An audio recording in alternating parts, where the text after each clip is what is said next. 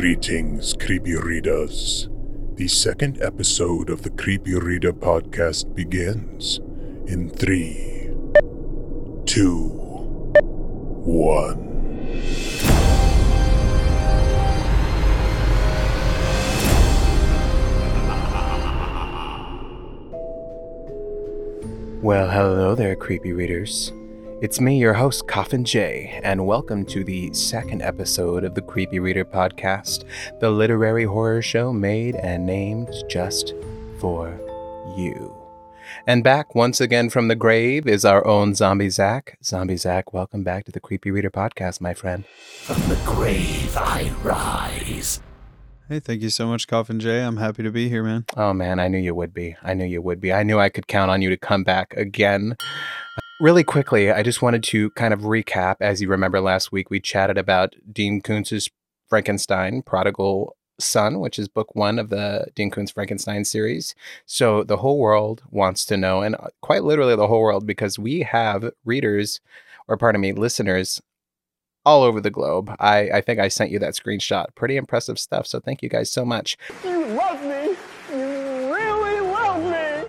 But everybody wants to know, have you read Frankenstein, Prodigal Son? You said you were gonna. You gave it a 4.2. 4.2 out of 5, and you better believe I am scheduled to read it. Wrong answer. If time permits, and I have to read it, though. I've decided I have to read it. I can't do the audiobook.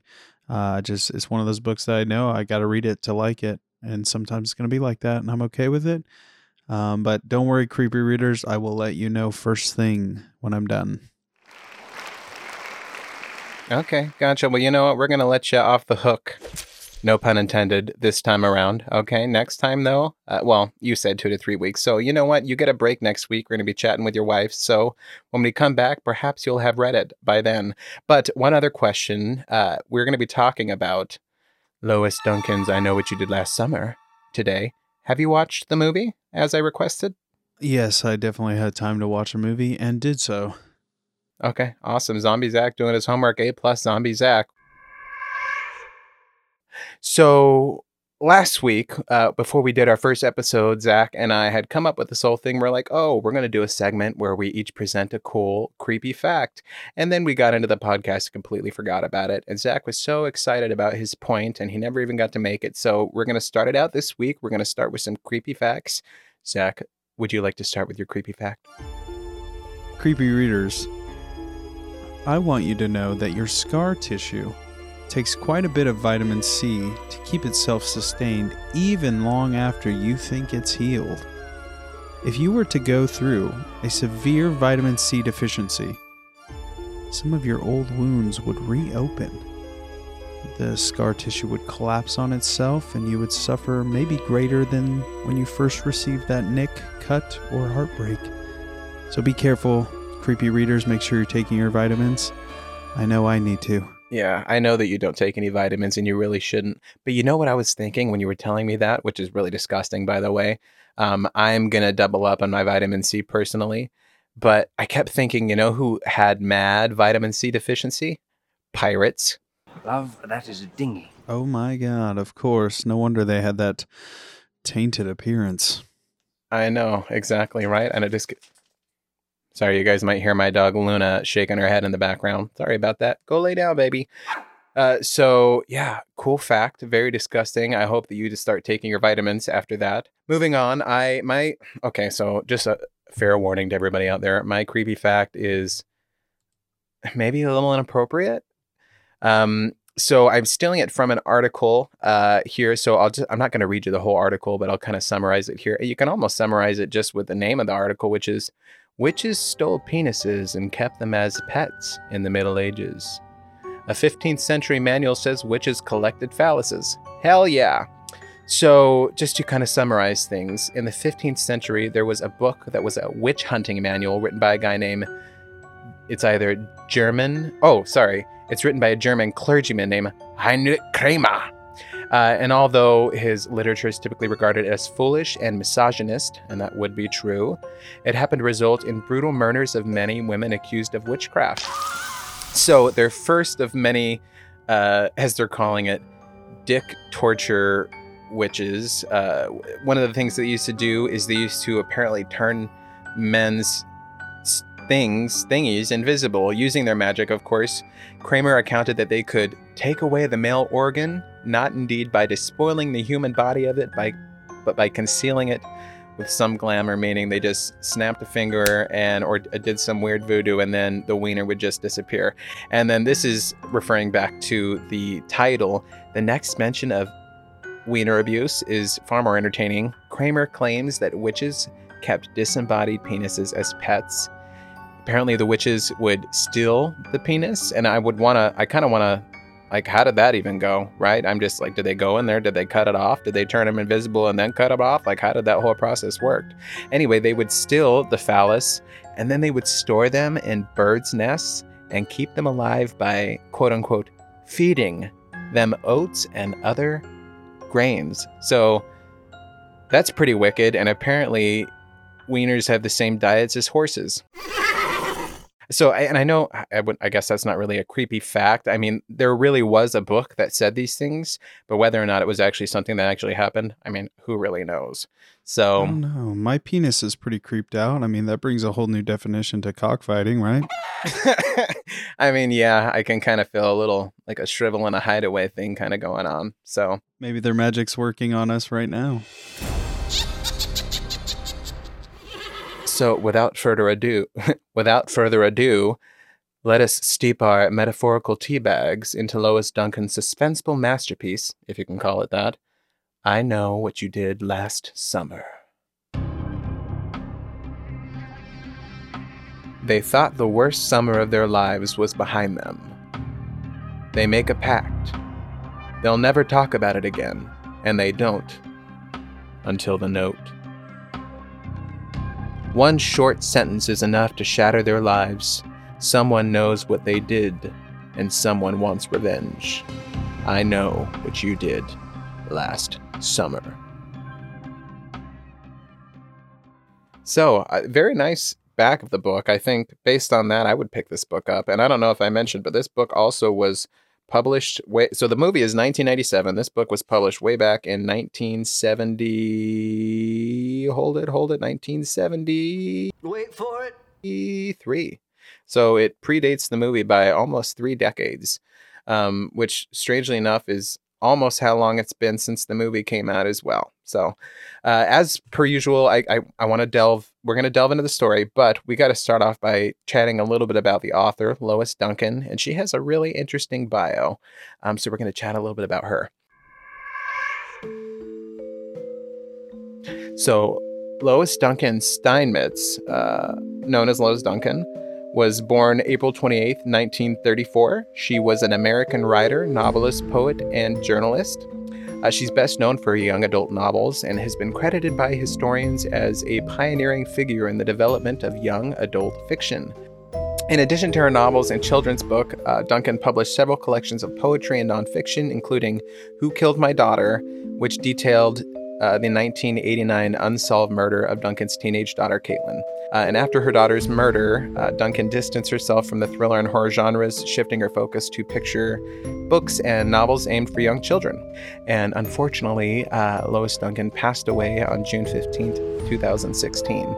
So she certainly has kind of an interesting and tragic backstory. I mean, I couldn't even imagine. Could you imagine being like an author who wrote about these terrible things and then suddenly you're facing the terrible things that you wrote about? I really can't blame her for forsaking the genre. Yeah, I'm not sure how you would process your life from that point forward. I know you'd get out of the genre. You'd have to be someone else, in my opinion. Yeah, well, that's true. And not only that, but I guess when the movie came out, she kind of made a statement just saying that she thought it was kind of filth and she didn't approve. And one major difference between the book and the movie right off is that obviously the movie is a bit of a bloodbath and only one person dies in the book. And since we're chatting about the movie, I also wanted to mention a couple cool, creepy facts about the making of the movie, or, well, I guess, the director, all that good stuff. So the movie came out in 1997. It was written by Kevin Williamson of Dawson's Creek and Scream fame. Fun fact, Kevin Williamson wrote the script before he wrote Scream, but he was unable to sell it. I can't imagine why. But after the smash success of Scream, Columbia Pictures immediately bought the rights to a screenplay for I Know What You Did Last Summer. And this is the reason why many fans and critics felt the film was far less clever and overall just a step down from his innovative Scream scripts. Absolutely. No, I totally agree with that. I was watching it thinking like, man, this is just, it's a step down. Like I almost cannot believe the order in which these came out. But you can see a lot of the precursor stuff in terms of like the direction of the film. And a lot of what I feel like are shot choices and stuff in the film. I mean, he comes through, but it's just like it does feel like an early iteration. So, and you definitely get the Dawson's Creek feel at it. Did you ever watch Dawson's Creek? I did not. I've seen clips here and there. So like, yes, but I do feel like Dawson's Creek is one of those shows where you see it, even if you've never watched it, you can tell it's Dawson's Creek just by seeing it. And this does have that same kind of vibe. I don't want to wait for our lives to be over. It's got a great theme song. I'm not gonna lie. I like Dawson's Creek. As a matter of fact, I might go revisit that.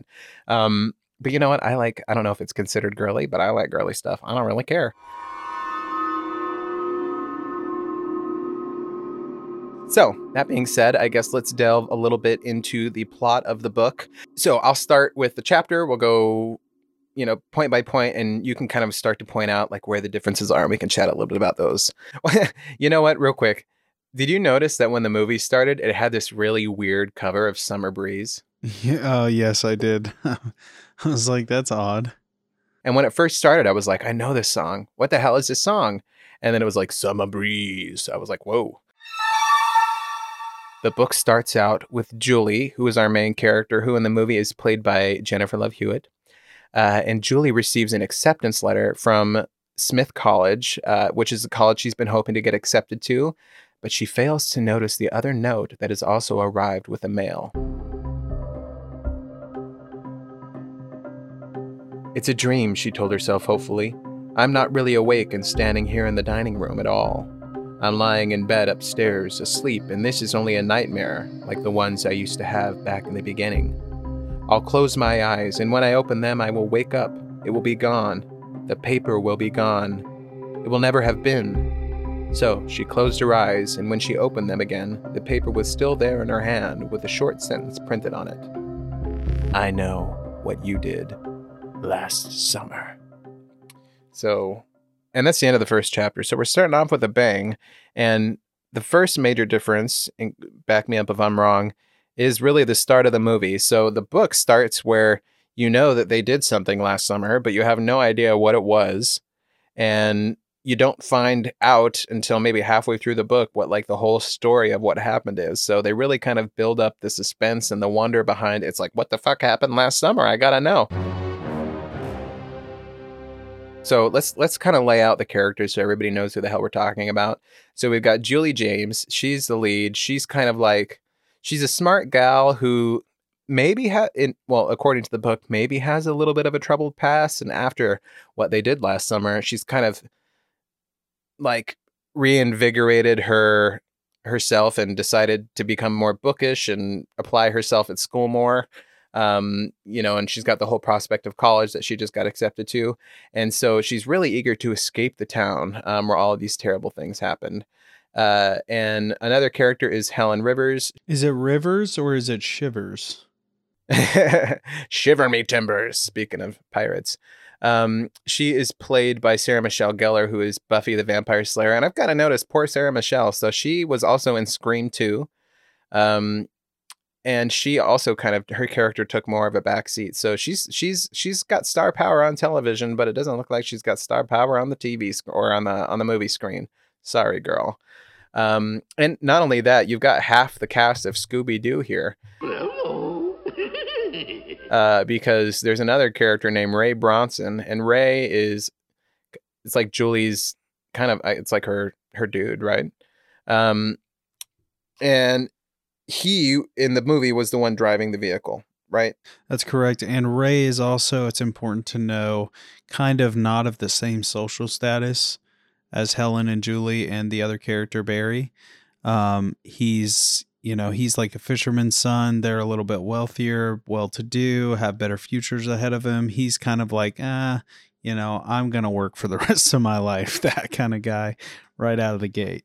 So a little bit different for Ray in this. So in the book, his father is actually a professional football player who got injured 2 years into his career. And so he's got like the pressure his dad wants him to be like a football star, and he's just not an athlete. You know what I mean? He would rather tutor the football team than be on the football team. So kind of a different, I feel like Ray differs the most from his character in the book. But going back to Helen, sorry, we didn't really talk much about Helen. So Helen is Sarah Michelle Gellar. She's kind of like our pretty girl. She's like a beauty queen. At the beginning of the movie, she is participating in some kind of 4th of July pageant, which she apparently wins. And that's different from the book too. So in the book, yeah, she also has this kind of beauty queen quality to her, but it was named, so she had taken like junior pictures, for her yearbook or something. And she apparently submitted those to, some news station. It became what they call the Golden Girl of Channel 5. Thank you for being a friend. Now she just gets guest spots on like the news and stuff. I have a question about the book layout. So in the movie is clearly there's a formula to it, which is kind of like, misleading. Like maybe this guy did it, maybe this person's doing it. Did this person do it? And there's a character named Max, played by Johnny Galecki from Big Bang Theory, and Roseanne. Yeah, he kind of comes across what happens, but he doesn't realize what's going on. He clearly likes Julie. Is a little more cold to Ray and Barry. So my question is that how the book is as well? Like, are these other characters kind of introduced as maybe this is the person doing all this? There's enough interaction that you can be suspicious of them, or is it not played out like that at all? So there are some suspicions among the group, but the suspicions are they kind of set up a few different characters as like potential, these could be our bad guys. And we'll kind of get to that as we continue through the plot points. So, moving on, we are with Barry, and Barry receives a call at his dorm that Helen must see him later that day, that they must talk about something important. He agrees, and later that day when he arrives, he's greeted not just by Helen, but also by Julie, who reveals this note that she received, the "I know what you did last summer" note. So they discuss what it might mean, who might have found out about this terrible thing they did, who might have sent this note. And quickly, Barry blames Ray, who is the Freddie Prinze Jr., so who's Fred from Scooby-Doo. Let's scram. Right, so we got Fred and Daphne. So they're blaming this guy, and Julie's basically like, first of all, Ray wouldn't do that. B, Ray moved to California, and, he's not even here. And then Helen's like, no, Ray's back in town. I saw him yesterday. And then as Barry arrives, so Barry leaves, and then as he arrives at his fraternity house, it says that he cannot help but feel that he is being watched. Moving on from there, Julia leaves as well and arrives back home after meeting with Helen and Barry. She sees a car that she does not recognize in her driveway. She thinks it might be Bud, and Bud is this new boy who she's been going steady with. And it was so funny in this book because it was written in the 70s. A lot of the vernacular is like very old school. So it's like, oh, we've been going steady for 2 years. You know what I mean? So in that way, it was kind of unbelievable for me because people just don't talk like that. And maybe they did back then, but they certainly don't talk like that now. Could you imagine if you said, oh, we're going steady? They'd be like, the fuck's wrong with you? Anyway. Yeah, it'd be like, going to what? Yeah, you're going steady, like down the road you go. I'd have to ask him. I'd say, hey, the world is unsteady. What's going on with you, Exactly. Where are you going? So that was one thing that I kind of had to adjust to. And that was kind of my main gripe when I first started reading it. Because I first started reading it and I was like, dude, I don't know about this book. I don't know if I'm going to be able to get through it. It fit. Well, first of all, it has a YA feel. So as I didn't necessarily know this going in, but it is kind of like an early YA book. Like, as I mentioned when I was talking about Lois Duncan. But it has all this old school language and it took me a second to get used to it. But once you get past that, it's quite readable. And I read it in a whole day. So So Julie arrives back home. She thinks it might be Bud, the boy who she's been going steady with, but she goes inside and discovers that it is in fact Ray Bronson, aka Freddie Prinze Jr., and he is in fact back in town. He tells her that it is his dad's car that he's been borrowing, because in the book, so this was something that was kind of flip flopped in the book and the movie. So in the movie, it was loser Barry's car and Ray was driving, and in the book it was Ray's car and Barry was driving. Wow, okay, interesting.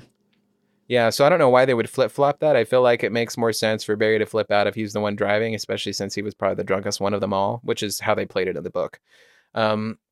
So he's got his dad's car because his car was, after the whole thing, he basically sold his car for very cheap, and he was like, I don't want a piece of it. And he moved to California to work as like a fisherman, and I think that they kind of reflected that in the movie too. He was kind of working in the fisherman, but he hadn't left town, I don't think. That's correct. Yeah. So he's back in town. He's got his dad's car. The conversation quickly turns to the events that transpired the previous summer. And again, who might be behind the note that she received. And Julie says that Barry thought it might be a boy at school. Ray then asks about Bud, the guy Julie's seeing, and whether or not so he goes, do you love him? And so at this point, they after the whole incident, they parted ways. She was just like, I've got to cut myself off from everything involving this in order for me to be able to move past it. It's not working that well, but that was the way she decided to tackle everything. So they're estranged for about a year at this point. So kind of an inappropriate thing to ask. And she basically is like, no. And he's like, well, does he love you? And she's like, I don't think so. They argue that despite their chemistry, Julie and Ray can't be together. So then awkwardly Bud arrives because I guess they're supposed to go on a date or something like that. And there's this like awkward but friendly interaction between Bud and Ray, and then Ray leaves. So there was nobody like that she was seeing. And not only that, but you had mentioned Johnny Galecki. His character, who I think's name was Max, is not a character in the book at all. I really like the way they used Max in the movie, though. So I'm kind of disappointed to hear there's not a character like that in the book, because Max is so clearly about Julie at the very first scene. But there's a part where Barry comes up to him thinking that he's the one passing this note. And he's like, hey, I need to talk to you in private. And Max is like, what's wrong? This place ain't private enough for you. Yeah, and what's funny too is I don't know if it's a great cast. I love Johnny Galecki, but I don't know. I just can't see him as like a tough guy at all. He just seems like kind of a nerd, and he'll always just be a nerd for me. Like he was a nerd in Roseanne, he's a nerd in Big Bang. So I don't know about that casting choice. But you had hold on. I've got to push back on you against this. I would have thought the same thing, but I will say he played a guy who is a little outcast. You know what I mean? Yeah. But he does want that, he wants the girls, he wants the group, you know what I mean? And he has it out for Julie. He's got a big crush on Julie. Absolutely. Huge crush on Julie. Yeah, he's a little, he's clearly the kind of guy who's like, I don't fit in with everybody, you know what I mean? Like, and I know that, and he's pushing back against that, but he's really not a nerdy character. He kind of plays a good outcast character well here. And I got to give him credit for that. When you paint him as an outcast, I guess I can see that. I looked at him purely as like a red herring. So in that way I was disappointed, and I was like, I'm not going to be threatened by this dork. But as an outcast who's kind of like mysterious, I mean, he didn't do bad. Maybe I'm being a little judgmental. I don't know. Maybe I'm being a little flip-floppy. Maybe I do like him. Who gives a fuck? But you had said that you were disappointed that there was not a character in the book like him, but there is, and this is what I thought when he first came into the movie. This is what I thought his stand-in was going to be. So, and this is perfect because we meet him in this upcoming chapter. So, we cut to Helen, pardon me, which is Buffy, and she's laying by the pool in her apartment, and this new job as the Channel 5 Golden Girl has afforded her a nice paycheck. So she has been able to kind of get herself into a nice position financially, and she like dropped out of school and all that stuff. So she's laying by the pool, she's tanning herself when a guy named Collingsworth Wilson, now fucking say that 10 times fast, Collingsworth Wilson. I've always thought that Colin Firth, his name has got to be Collinsworth, right? Collinsworth Firth. He's so much less attractive right there. That's fantastic. I didn't even make the connection between Collingsworth and Collinsworth. I'm just going to call him Colin Firth from now on. But so this guy walks up and he's like, can I sit here on this nice tanning bed thing next to you? And she's like, sure. So they strike up a conversation. We learn that he just moved into the apartment a few doors down. Helen refers to Collingsworth, to Colin Firth as Collie, which is terrible. If you were going to go by a short name, go by Colin, right? Collie. What are you, a puppy? Yeah, what a dog name. I know. And he's very bold. He even makes a pass at her despite knowing that she is with Barry. So, but he seems like a friendly enough guy. They resolve basically to keep in touch, and, Helen returns to her apartment, and upon returning to the apartment, she discovers a picture of a boy riding a bicycle taped to her door. You know what? The aspect of the kid and the bike makes this like a lot more sad to me. And remind me, I think in the movie, it's like an adult guy. That's correct. So again, that's kind of a huge difference. From there, we get a chapter finally from Ray's point of view. And it's filled with a lot of juicy bits. So the chapter opens with Ray. He receives his own letter in the morning mail. It contains a newspaper clipping with an article about the 10-year-old boy whose name is David Gregg, who was involved in the hit and run last summer that resulted in his death. We learn that someone anonymously called the ambulance on his behalf, and this is the first time we're learning this in the book, but that the driver of the vehicle was never discovered and remains at large. And it's here in the book that we finally learn what they actually did last summer. And this is where basically the beginning of the movie takes place in the book, where they kind of go back and they recount that big argument that they had roadside, like about what to do, I'm fucking drunk. We're going to go. Either way, we're fucked. Right. It's that whole part. And so they, again, resolve to make a pact and never to do anything. But there's no dumping of a body or anything like that. They just leave the kid there. And apparently the ambulance comes, swoops him up, and he dies on the way to the hospital. So that's the first time we kind of discover what the entire backstory is. It's such a difference in the actual main, like what happened too, that it really does change the whole tone, because, there was this guy, he seems to be grieving, he's not very happy. Kind of looks like he's going to jump off the ledge at the beginning, and he doesn't, and he gets hit. And is that the guy? What was that? Is that the guy who gets hit? Yes, that's okay. The guy who gets hit. And, for it to be a kid and for the kid to be like not dead right then, to the point that they're like, oh, we'll call an ambulance, maybe like he'll be okay. Hopefully it works out. It's a lot darker. It's a big tone shift. And I mean, just from, it makes the book much more interesting to me than the movie is. So it's kind of making me lean toward like, I would rather read that than watch the movie again. But I'm not there yet. So keep on going. Well, I think the scene in the movie was, it was out of everything in the movie versus the book, it was the most accurate for sure. So, that was like, I was like, oh, okay, this is something that I can actually grasp onto and be like, yes, these are similar. There is a semblance of the actual story in this movie. So anyway, flash forward. It's now Memorial Day. Barry is having dinner with his parents, and they're discussing plans for the summer. His parents want to take him to the East Coast, and he wants to go backpacking through Europe with his friends / roommates. They disagree on what the right thing to do is, and Barry departs back to the frat house where his roommates are playing poker. They give him a hard time about Helen, who's he missed a number of calls from. And just to kind of back up, so the dynamic between Helen and Barry is that, and you kind of see this in the movie too, like when they're on the beach and she's laying on top of him, she's like, we could just go elope and we could get married and have a great future. And but in the book, we really get to see what's inside Barry's head, and he's like totally overwhelmed by it. He's kind of got like a lot of side bitches. And so it's totally a one-sided relationship. Anyway, so he goes to the phone, but we don't hear the conversation at all. Instead, we skip and we pick up with him afterwards. And basically, he's deciding to take a walk on campus, almost like he needs to go to get a breath of fresh air. The presumption is that he's just broken up with Helen. And as he walks, there are these fireworks rocketing into the sky in the background from this Memorial Day thing that's happening downtown, or not downtown, but at the college campus. And something terrible happens to Barry. Barry followed the sidewalk to its end and crossed the street and entered the athletic field. At the far end of it, the bleachers loomed a dark mass against the sky. They were thrown into abrupt silhouette as another rocket went up into the stadium, and the audience burst into a roar of approval. Barry stood still, trying to accustom his eyes to the sudden changes from light to dark. Then suddenly, a flashlight went on immediately in front of him, the beam directed straight into his face. "Hey, what the hell?" He raised his hands to protect his eyes. There was enough noise from the fireworks so they would not have known that the next sound was a shot if he had not felt the bullet tear through his stomach and into his spine.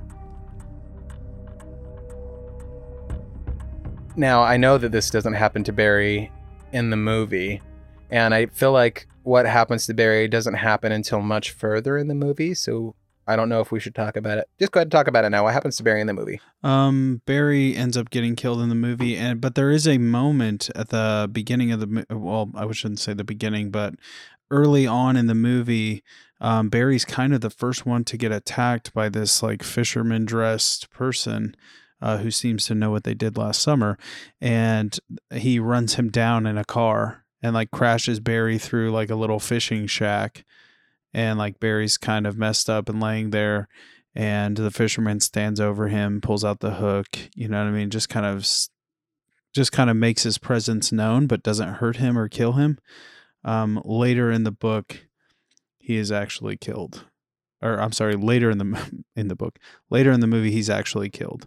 And kept on ice. Kept on ice. I didn't get that far. I didn't get to finish the movie. Damn it. You have to fill me in. I'm kind of excited because I don't remember like what the backstory is for the fisherman guy. And so I'm excited to learn what that is.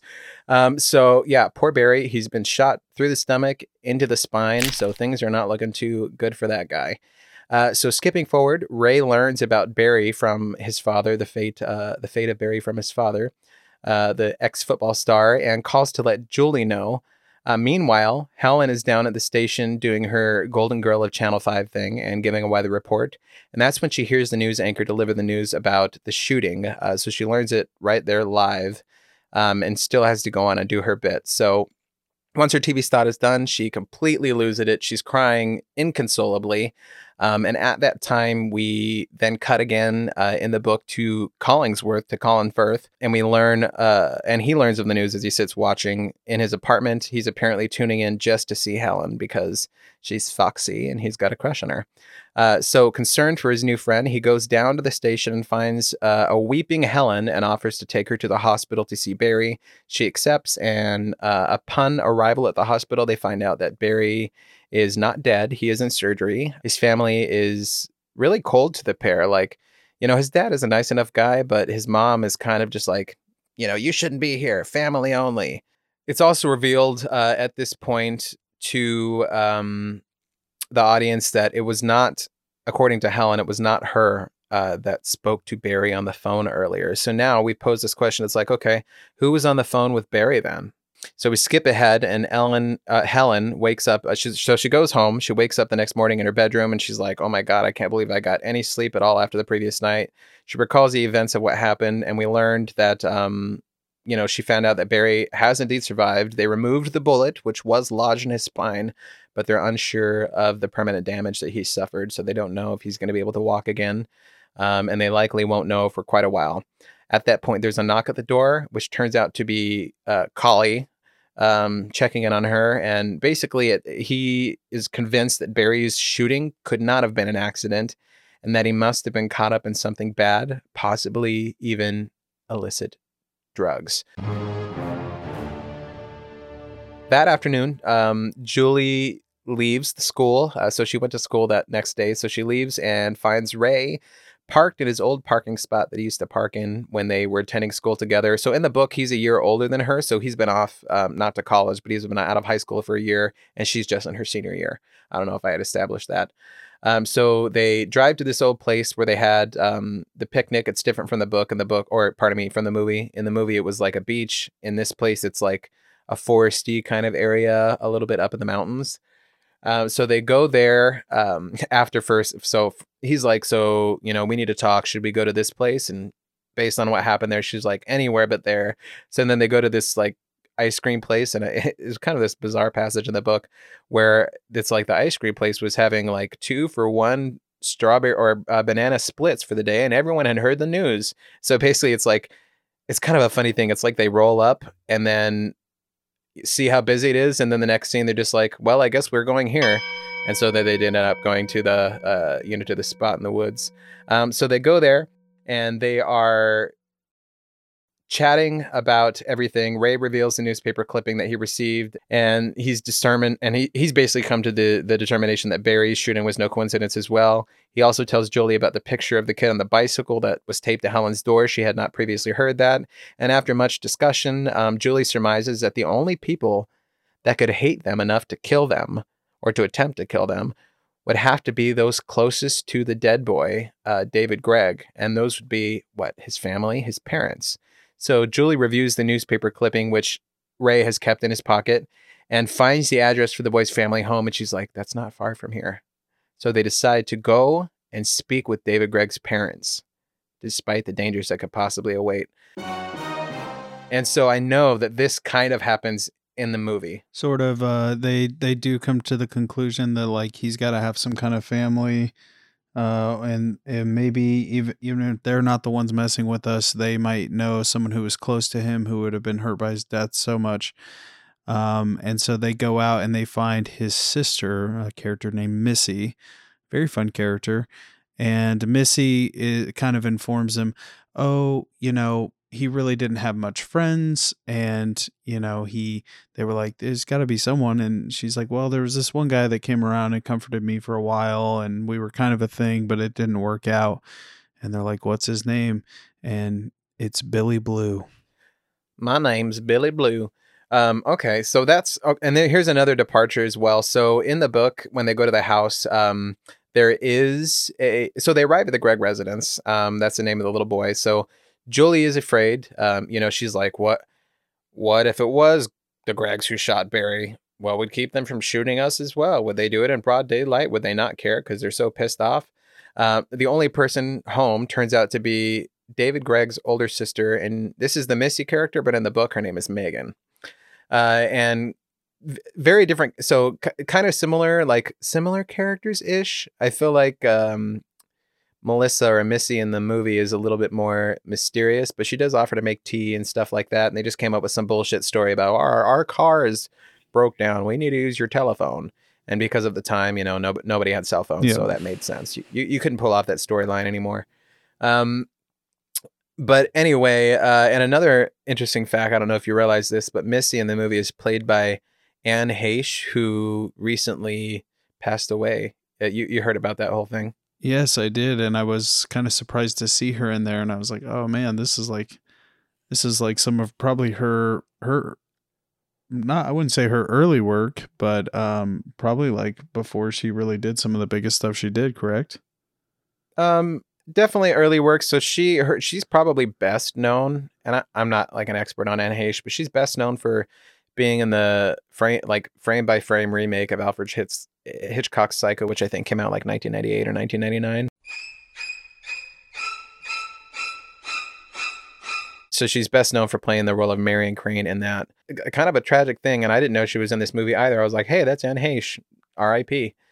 So anyway, they make up some mumbo jumbo. Ray goes to use the phone, so he disappears. Megan welcomes them in, and they kind of get to talking.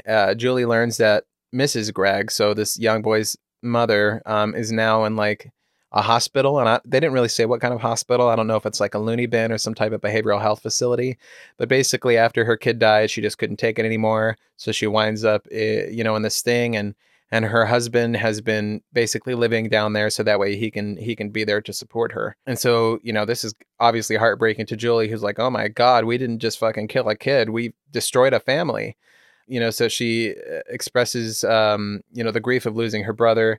Ray returns and urges Julie that, hey, it's time to leave. We got to go. And by this point, they feel fairly certain that the Greggs have nothing to do with it. Barry's attempted murder, the notes, nothing like that. But not before Ray points out that there was a man's shirt hanging on the clothesline outside. If it were just Megan, why would there be men's clothes? And additionally, he notes that the house has a fresh coat of yellow paint, and there would be no way for a woman of Megan's stature to be able to paint that on her own. So there's a little bit of like, a little bit behind that, but it's kind of fleeting. I didn't really think too much of it. I just thought another red herring. So a little bit different interaction. How does it leave off in the movie? What Like, what has the interaction leave off? Does it leave off on a good note, or are they kind of like what happens? Well, it seemed like there's a little bit of an issue. Like Missy, talks about Billy Blue, and once that gets brought up, they're like, okay, this must be the guy we're looking for. Oh, we got the call from AAA. We don't want to miss them. And she's like, no one comes knocking on my door anymore. Why don't you guys hang out?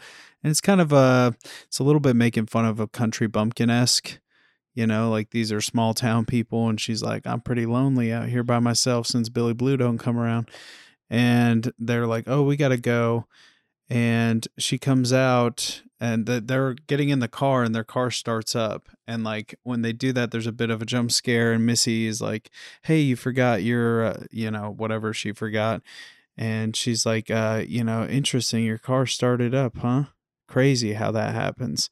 And they used Missy pretty well. Like, she's kind of a scary, odd character. Yeah, she is odd. But you can tell that the person in the fisherman's coat is not her. Right. But they use her in little jump scary ways, or she's like got this like whole wilderness thing where she like kills animals and traps them up and everything. So it's kind of like maybe she's capable.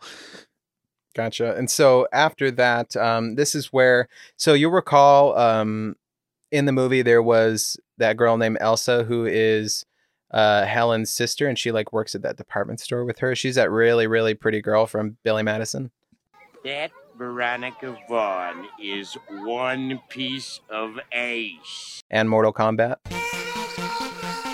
Oh, yes. Bridget. Yes, and she's Bridget such Wilson. an asshole in the movie. Oh, she is such a bitch. And so this is where, and she was mentioned previously in the book, but this is kind of where we get, this is where essentially we meet her. So Ray and Julie, after leaving the Gregg residence, head over to Helen's apartment to meet with them, or to meet with her and to kind of discuss the situation. When they arrive, Helen's sister Elsa is there. She stopped by to see how Ellen is doing after Barry's shooting. And so in this book, Elsa is not a beautiful, tall, blonde bombshell. She's like the complete opposite of her sister. She's kind of this trollish, bitter girl who just feels like her sister has the world and she has nothing. She's got the great job and the hot man and all that stuff. And so she's just she's Debbie Downer. So they basically all agree. So Elsa leaves, and they all agree that the saga of recent events can't be coincidence.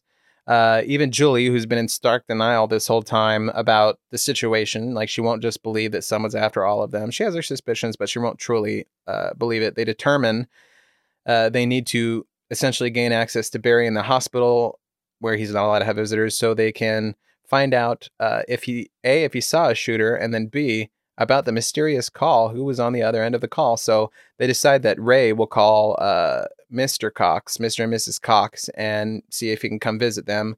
Mr. Cox answered. He is denied visitation.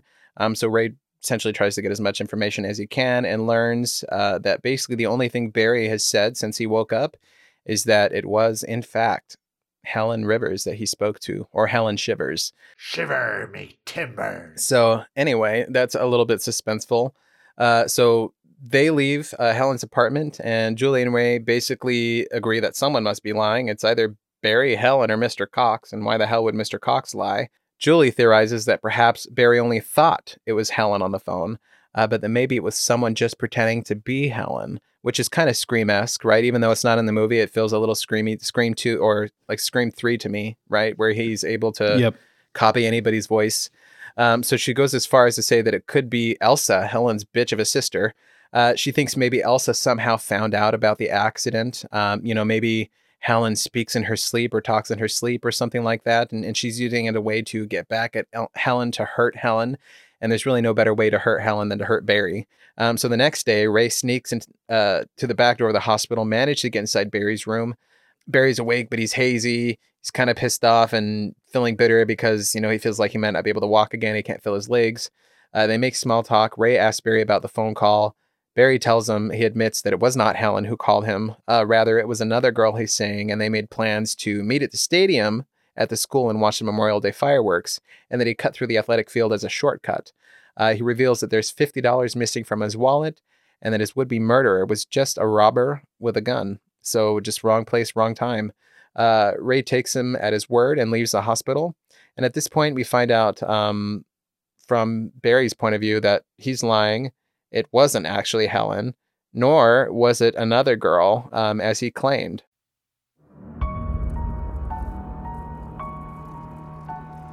It could not have been true. It could have been another girlfriend on the telephone. Pam did sometimes call him, and so did Debbie and some of the others. It could as easily have been one of them that night, calling to ask him to meet her at the stadium. Or it could have been Helen. That was whom he had expected. That was why the strange voice had disconcerted him so completely. "Hello, Cox here," he had said, and the voice, low-pitched and muffled, as though the speaker was talking through a handkerchief, had said, "Barry." "Hello, who's this?" "A friend," the voice said. "A friend who knows about something and needs to talk to you about it." About what? Barry had known that he was reacting stupidly, but he could think of nothing else to say. "What are you talking about?" "Oh, I think you know. Something that happened last summer." There had been a pause. "What would you say if I told you I had a picture?" "A picture of what?" Barry had asked, his stomach nodding. "An action picture with a car in it. And a bicycle. Just part of a bicycle. Would you be interested in seeing it?" "No," Barry had said. "I wouldn't." "Perhaps there might be other people I could show it to." The voice had been calm and thoughtful. "Like, for instance, the boy's parents. I should think they might be interested." But anyway, so essentially the call was some mysterious voice, very Ghostface-esque. What do you think about that? Was there any call? Is there any calls in the movie? There was calls, but not like that. There was nothing from the killer to them. That's very interesting. I'm kind of like, it makes me think that it's Collinsworth. So I think I'm going to throw that prediction down, but he might have just been red herring, as you said. Do you feel like at this point in the story you knew Barry's motivations to be lying? I just think he wants the whole thing to go away. I think that he doesn't want to talk about it with anybody, so he's just kind of burying everything and deciding that it doesn't exist. I think they probably could have done that a little bit better, but that's my impression. I'm getting the sense that he's a little bit like caught up in everything, and it's like a whirlwind, you know what I mean? He's like, I'm shot now. He's overwhelmed. You know what I mean? Like, yeah, he's just like, he can't even process it to get it out to the people. But yeah, I don't think from a writing perspective, the fact that he's lying to them right now, unless there's like good reason for it, I don't understand that decision from the character. But go ahead. I'm interested to see where it goes. So as Ray's leaving the hospital, he bumps into Bud, and they decide to walk down to the pharmacy together. Bud gets a sandwich, Ray gets a coffee. They talk about Bud's time in Nam. So Bud is a little bit older than Julie, if he's been in Nam, and you have to remember this was written in the 70s. They talk about Barry, they talk about Helen, and they talk about Julie.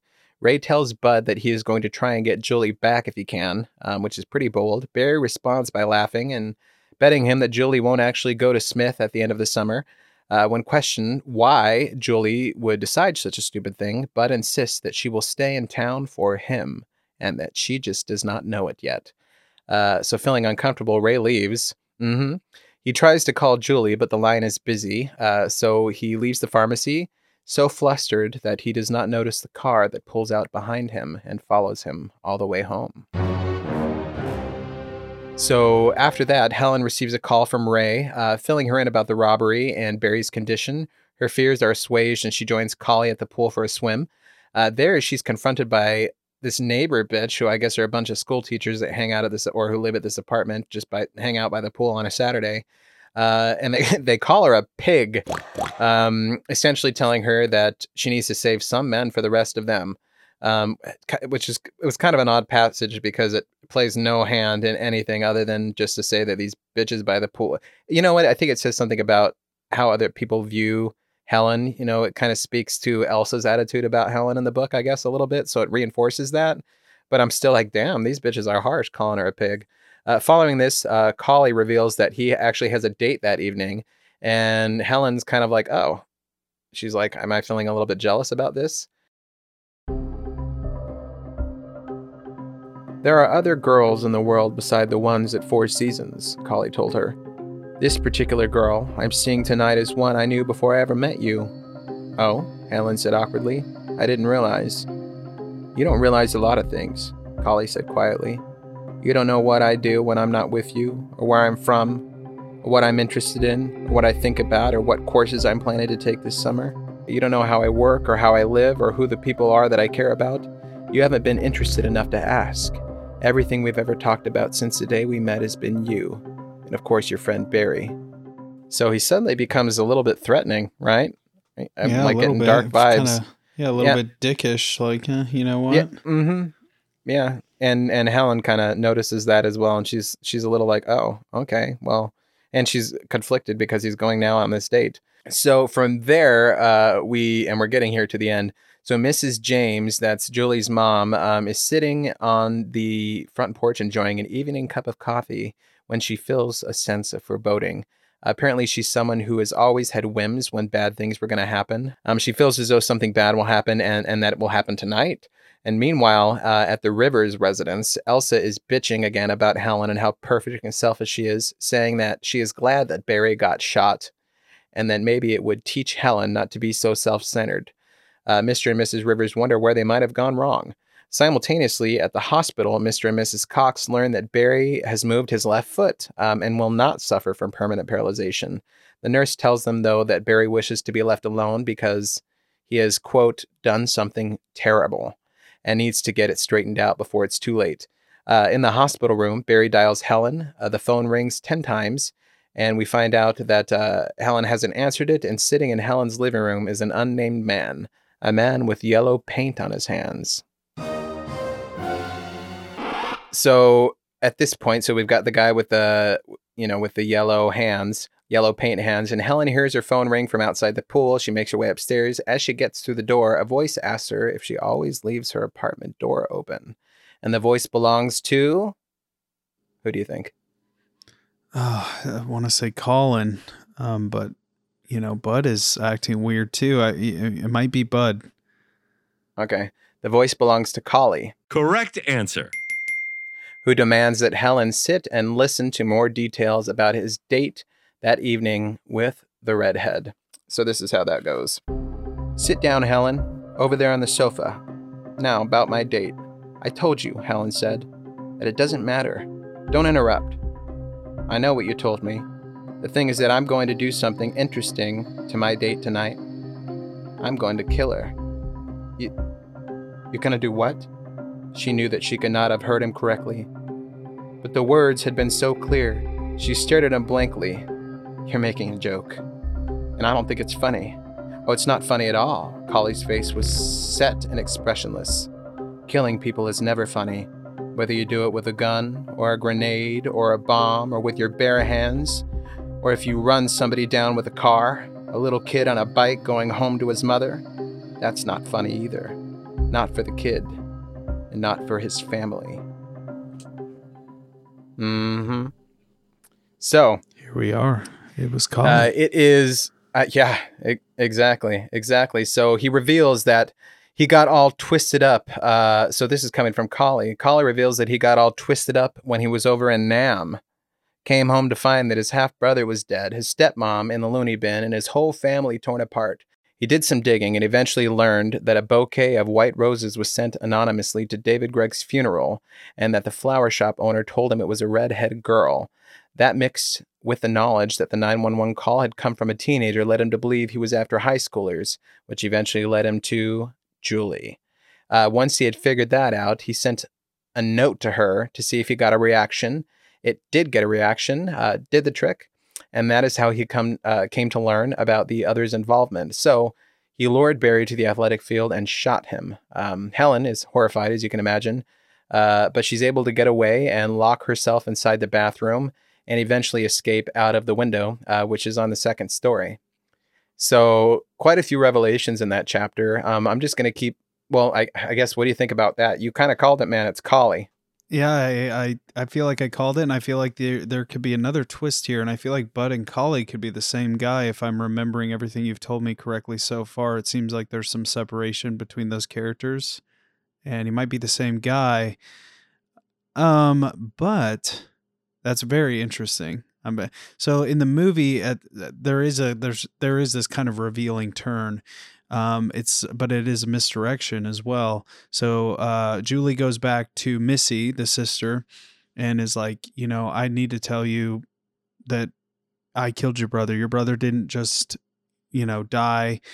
Whatever. It was me. It was me and my friends. And the sister does not really want to hear it. She's like, listen, I already did the insurance paperwork.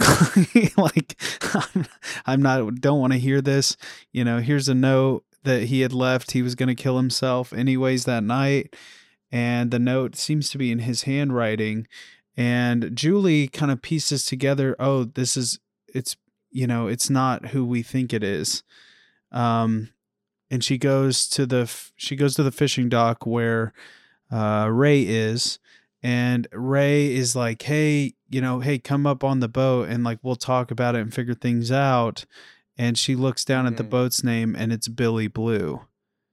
And so to her, this is, oh my God, you're the killer, which there was already obviously some suspect. There was some Barry thinking Ray did it. It sounds like it was the opposite in the book.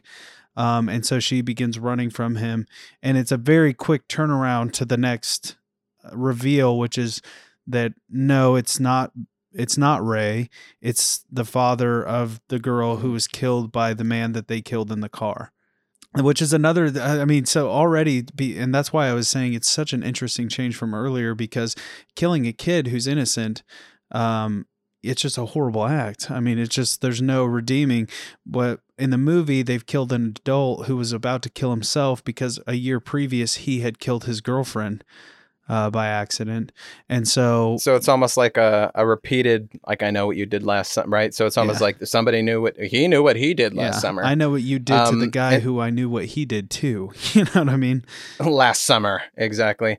So an interesting twist, but the one in the book packs a bigger punch. So I want to wrap this up real quick. Okay. So back at the James household, Mrs. James is trying to convince Julie not to go to the movies tonight with Bud. The doorbell rings and Bud arrives, and it is in this moment that Julie realizes that she doesn't really want to go to the movies either. She breaks the news to Bud that she doesn't want to go, but invites him in to stay and watch TV if he wants. He insists that no, he doesn't want to, and that she at least walk him out to the car if she's going to give him the brush off. Here we learn that Bud's actual name is Collingsworth Wilson. Haha, yes. Julia walks him out and they sit in the car, where he reveals the origins of the nickname Bud. As it turns out, it was something that his brother David used to call him. He unveils his whole master plan and proceeds to choke Julie into unconsciousness. And this is where it kind of gets odd with the book. It literally wraps it up. So it's at the height of everything, and then it wraps it up in 2 pages. So luckily, Julie wakes to the sound of Ray's voice. He apparently arrived in the nick of time to save Julie and not Collie unconscious. He tells Julie that he was tipped off by the yellow paint on Bud's hands at lunch, but he didn't make the connection until later. Barry had gotten a hold of him as well, telling him that he wanted to break the pact. And now, to put a bow on everything, the cops arrive after being contacted by Helen, who escaped out the window. Julie and Ray resolve themselves to telling the truth about what they did last summer. And we leave off with a ray of hope, no pun intended, that Julie and Ray might rekindle their relationship. And that's how the book ends.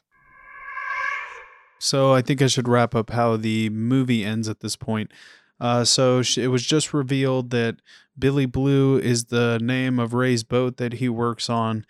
And so Julie's like, oh my God, it's you. She starts running away, and Billy's chasing after her. He's like, I can explain, And kind of a mysterious man on the dock, kind of takes down Billy, realizing he's chasing this girl around. And he's like, hey, get on my boat, And when she gets on the boat, she realizes, oh, this is the person who's killing us. She sees all the equipment. She sees there's a room in the boat that has all the newspaper clippings and all this stuff.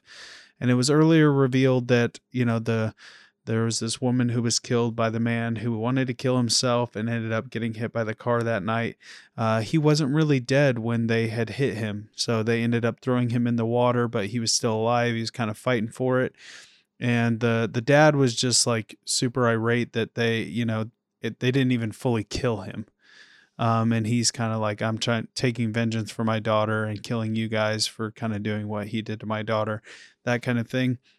Well, Ray happens to get on the boat before the guy is able to undock the boat. And so Ray and Julie fight him on the boat, essentially.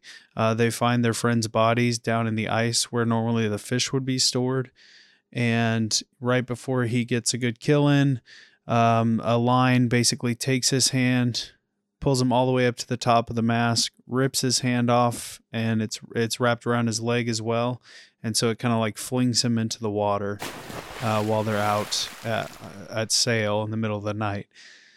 When they get back to the shore, the cops are there. They're like, well, do you know why this person would want to kill you? And Ray and Julie both go, no. Oh. So obviously way different ending there, and which spawns a few sequels to this movie if anyone is interested in those. Also, the movie ends, everything seems settled, everything seems fine. Julie's getting in the shower at what appears to be a college, and in the fog, someone has written on one of the windows of maybe a shower door, and it says, "I still know." I would recommend this book if you can get past the whole dead daughter thing. I think it's a good book. I'll give it a 2.5 hooked hands out of 5. I think, even though there's no hook hands in the book. What would you give the movie? Now, I'm going to give the movie some points for like some 90s nostalgia, because man, does it have a lot of that. I mean, it's very silly and stuff, and I don't think I should credit it with the plot or associate it with the book so much. But I would give it, maybe a 2.7 or maybe 2.8 on its best day if you're in the right mood, to recommend watching it out of 5. So, gotcha.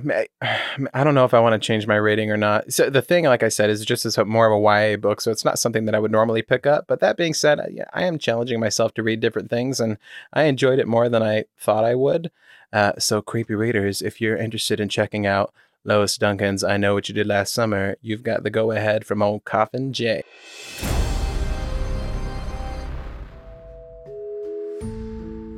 Of course, I do want to do some shout-outs before we say goodbye. A couple of people that I missed last time. Well, not missed, but mostly mispronounced. So I was like, I'm going to have to move your stuff to the next episode. And they were, of course, gracious and wonderful about it. But first of all, to the /_reader, whose name is Erin with an E. She lives in South Korea, and we bonded over Selena Quintanilla, not Gomez. So just want to say, hey, thanks for all the love and appreciate you listening to our podcast. Also would like to say a big what's up to _Ashley_Oriana. That's ORELLANA. And she posts these really cool bites of horror on Instagram, where she makes, and I love the format, it's so cute, like little spooky book suggestions. Like she did one, it was like stories about the woods, horror tattoo ideas, short stories that she writes, horror video game suggestions, and more. So if you are not following her, you should go follow her for her little bites of horror.